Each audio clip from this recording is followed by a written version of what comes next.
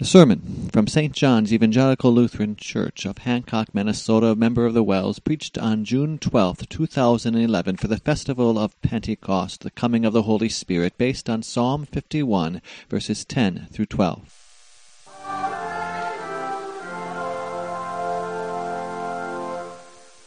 Please stand.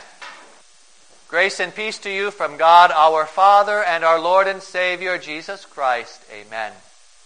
The word from God through which the Holy Spirit ignites our hearts is from the Psalm for today, Psalm 51, verses 10 through 12. And even though the NIV translation here, even though the wording is a little bit different, no doubt you will recognize these words from our liturgy. Create in me a pure heart, O God, and renew a steadfast spirit within me. Do not cast me from your presence, or take your Holy Spirit from me. Restore to me the joy of your salvation, and grant me a willing spirit to sustain me. This is the word of our Lord. Please be seated. Dear friends in Christ, fellow saints, washed clean in the blood of our risen Savior. The Holy Spirit is our janitor. That just doesn't quite have the same ring, does it, as the Lord is my shepherd. It might even strike us as a bit disrespectful. But then remember, shepherding wasn't always that prestigious, and yet we still call Jesus our good shepherd. He calls himself that. The Holy Spirit is our janitor. Yes, that phrase could be misused, but let's think about how the two are alike. A janitor cleans up other people's messes. And that's what the Holy Spirit does. He certainly doesn't make any mess himself. He is the holy God. But he cleans up that sinful mess of your heart and mine. And what a mess it is. And if you think about it, even the English words for their different work sound similar. A janitor's work is sanitation. The Holy Spirit's work, sanctification. Furthermore, think about how the janitor's work is often taken for granted. And the great work of the Holy Spirit is often dismissed by people as they run after other things that look more flashy or powerful in the eyes of the world. Even as we think about those events of that day of Pentecost, we can even focus on the lesser works of the Spirit that day rather than his great work. We see the flames of fire on top of the disciples' head. We hear the rushing sound of wind, yet no breeze is in the air. And wow, look at the disciples speaking in those different languages they have not learned.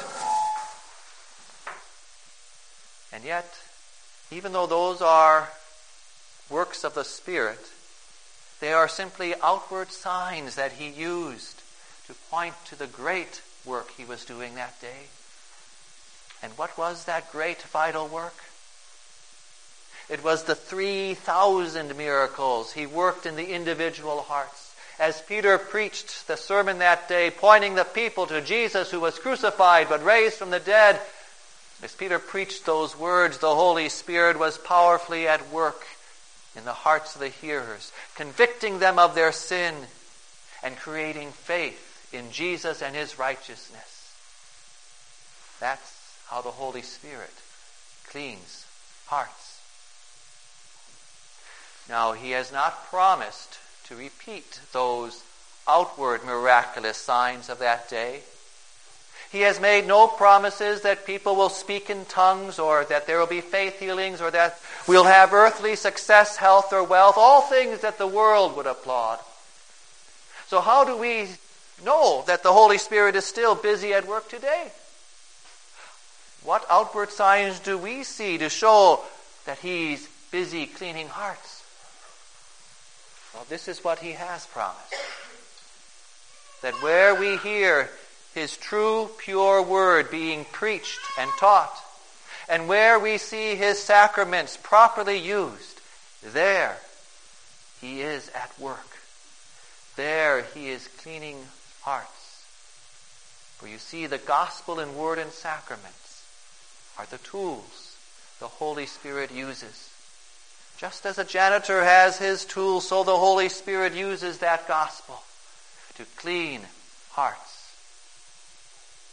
And as he cleans the hearts on our inside, that also shows itself in our outward actions, doesn't it?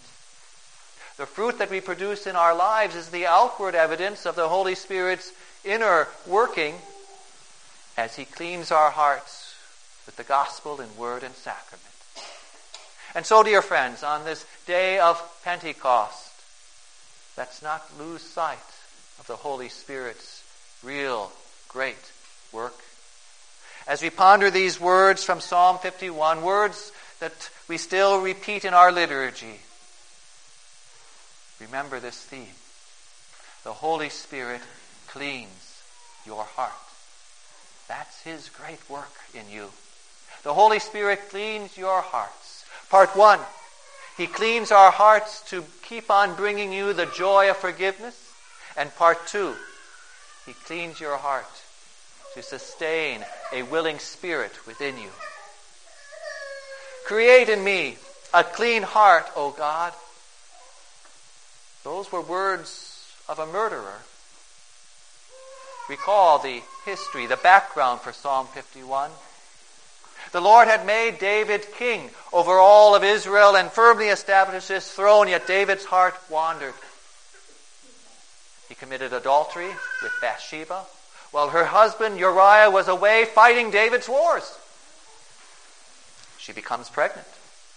David tries to cover up his sin. He invites Uriah back from the front lines to report to him and figures he'll go home to his wife that night and then 9 months later figure the child is his own. But Uriah sleeps at the entrance of the palace. He does not think it right for him to enjoy the comforts of his own bed while his fellow soldiers are camped in the open field waiting for battle. What a loyal soldier he was. And so David rewards his loyalty by sending Uriah back with orders to the commander, Joab, sealed orders. Joab was to place Uriah in the front line where the fighting was the fiercest and then have the other soldiers withdraw. And, if Uriah happens to be killed, then David can marry Bathsheba and live the lie that nothing bad actually ever happened. But this did not please the Lord. Yet David continued for about a year to put up the appearance that he had done nothing wrong, that everything was right between him and God. He lived that lie. And this gives us some reason to pause and think about this. Our natural self looks at what happened here and says, yes, David made a mess of his heart. He needed that Holy Spirit to clean things up for him. Look at that mess he made with the adultery and the murder. Yes, my heart may be dirty, but at least it's not that bad. That's our natural self's way of thinking here. But consider for a moment. Consider, what do you think alienated David from God more? Was it the acts of murder or adultery? Or was it the ongoing lies that he lived as he tried to cover it up and pretend everything was right between him and God, that what he had done wasn't all that bad? And maybe to help us think about that, take a bit of news from the celebrity section of the paper recently. Maybe you've heard about Arnold Schwarzenegger and Maria Shriver and their marriage going into separation. Now, what do you think hurt their relationship more? His act of infidelity over 10 years ago, or the ongoing lies since then that he told to cover it all up? As soon as we try to justify ourselves before God by arguing that we're not that bad, that yes, my heart's dusty, but it's not all that dirty, we're following that same path of lies and cover-up that David did. For our heart is much, much dirtier than simply certain sinful acts, even if they are murder or adultery. Remember what Jesus said about our thoughts? Before God, lust makes us adulterers. And sinful anger makes us accountable to God as murderers. But our sinfulness, our dirtiness doesn't stop there. It goes even deeper than our thoughts. The very nature we inherited from our parents was corrupted through and through. We were dirty to the very core. Surely I was sinful at birth, sinful from the time my mother conceived me, David confesses in verse 5 of this psalm. Do you see how any sin is an attack against God's holiness? That no matter how small we might imagine that sin to be, it is great because it offends the holiness of the one true God. And as soon as we begin to try to excuse our offenses or failures, as soon as we try to downplay our sinfulness, as soon as we try to explain away or lessen our guilt, that we're playing that same game of cover-up that David was playing. We are just driving ourselves farther and farther away from God. Any sin, no matter who it hurts, even if we imagine that it doesn't hurt anyone, any sin is a sin against God. And we deserve whatever judgment He hands down against us. His punishments are right and true. David confesses that in this psalm as well when he says, "Against you, you only have I sinned and done what is evil in your sight, so that you are proved right when you speak and justified when you judge." If David had died during that time of cover-up, he would have gone to hell. And that's what you and I deserve as well. We deserve to be cast out of the Lord's presence forever. We deserve that His Holy Spirit be taken away from us once and for all. That's what David deserved. And that's what our sin has earned us as well. But the Lord's great mercy sends His Holy Spirit through His Word and Sacrament to you and to me, just as He did to David. Remember the rest of the account there? How the Holy Spirit worked in David's heart through the words that the prophet Nathan spoke. Nathan told David the story about a poor man's pet lamb. In fact, it was more than a pet. It shared his food, drank from his cup, slept in his arms. It was like a daughter to him. And then a guest came to the neighboring rich man's house, and instead of taking one of the many sheep from his flock, he butchered the poor man's pet lamb. David was filled with righteous anger, and then the prophet tells David, "You are that man." And God's law convicts you and me. You are that man, that woman, that child. You are, and I am that sinner. And David confesses his sin. "I have sinned against the Lord," he says. And the prophet tells him, "The Lord has taken away your sin. You are not going to die." What joy of forgiveness those words brought to him. For as the prophet spoke, the Holy Spirit was busy working through those words, cleaning David's heart. And through that gospel of forgiveness found only in Christ Jesus, the Holy Spirit cleans your heart and mine. What mercy God has shown us in sending His Son to be our Savior, to take away the sins of the world. David knew the mercy of the Lord. He knew that the only reason he was not condemned was because of God's mercy and compassion. And he starts the psalm calling on the Lord in these words, "Have mercy on me, O God, according to your unfailing love, according to your great compassion, blot out my transgressions. Wash away all my iniquity and cleanse me from my sin." And dear friends, as you rely on the Lord's mercy, as you too call out, "Create in me a clean heart," the Holy Spirit is busy at work in you, washing your heart clean, bringing you that joy of forgiveness day after day after day. The Holy Spirit works through the gospel and word and sacrament to keep on bringing you the joy of forgiveness, that same joy that David experienced as he knew that his sins were washed away. For God has given his Son for you, and the blood of Jesus Christ washes you clean. Yes, remember what the Apostle John wrote. The blood of his Son, Jesus Christ, purifies us from all sins. What good news. What good news that washes our hearts clean. Jesus has taken your sins away. And so thorough is this work of the Holy Spirit that when you are washed in the blood of Christ and clothed in his righteousness as you stand before God, the holy, all-seeing God calls you his saints, his holy people. What a janitor the Holy Spirit is, washing our hearts clean. He keeps on bringing to you and to me that joy of forgiveness. Create in me a clean heart, O God, and renew a right spirit within me. Cast me not away from your presence, and take not your Holy Spirit from me. Restore to me the joy of your salvation. What great work the Holy Spirit does as he washes our hearts clean and keeps on bringing you that joy of forgiveness.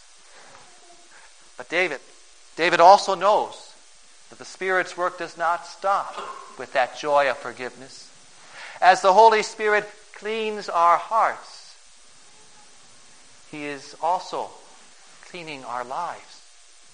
As he cleans our hearts and renews our hearts within us, he does that so that there is a change in our behavior and in our lives. He changes us from the inside out. And this is the willing spirit that the Holy Spirit creates and sustains in us. And this willing spirit shows itself in our attitude, our words, and our actions. Restore to me the joy of your salvation and grant me a willing spirit to sustain me, David prays here in the last verse of our text. The Holy Spirit is at work in us. And as he cleans our hearts, why would we want to dirty our lives? Rather, we desire to do what our Lord wants. The joy of salvation shows itself in willing obedience to our Savior. And we see that in David too, as he writes in the words after the text here. We see him expressing what he wants to do in willing obedience to his Lord. We see that willing spirit in David as he talks about how he wants to teach sinners, transgressors, the Lord's ways. How he wants to open his mouth to declare the praises of God. How he wants to offer not only outward sacrifices, but also the sacrifice of a broken and contrite heart. A heart that knows its sin and the power of the cleansing power of the Holy Spirit. And just as the Holy Spirit uses the gospel in word and sacrament to bring that joy of forgiveness, so also he uses the same gospel in word and sacrament to sustain that willing spirit in us. That spirit that gladly, freely serves our Lord. That gospel is the food that sustains and nourishes that willing spirit. And that's important for us to remember, since so many in our day and age who call themselves Christian think that once you know the gospel of forgiveness, then you need to move on to other things in order to clean up your life. And so in the desire, in the attempt to be better Christians, they run after 7 laws or 12 steps or a 40-day plan. And yet the vast number of these sideline the gospel. They do not focus on what Jesus has done for us to save us, to take away our sins. Rather, they focus on what you and I should do. But that does not sustain a willing spirit in us, does it? When you tell someone what they should do and should not do, that creates an unwilling spirit. So even though these plans may have a lot of good advice in them, practical advice, even though they may talk about the Holy Spirit, as soon as they sideline the gospel of Jesus Christ and his sacraments, They are sidelining the Holy Spirit. For just as a janitor uses his tools to clean up messes, so the Holy Spirit uses his tools, the gospel in word and sacrament, to clean up not only our hearts, but also our lives, sustaining that willing spirit within us. So, dear friends, on this day of Pentecost, as we remember the work of the Holy Spirit, don't lose focus on that great work of His, that work of cleaning your heart and mind. Through the gospel, He keeps on bringing to you the joy of forgiveness no matter how great your sin is. And through the gospel, He sustains a willing spirit within you, so that in your behavior and your life, you freely serve your Lord, who has washed you clean with His blood. Amen. Please stand. The peace of God that surpasses all understanding will keep your hearts and minds in Christ Jesus. Amen.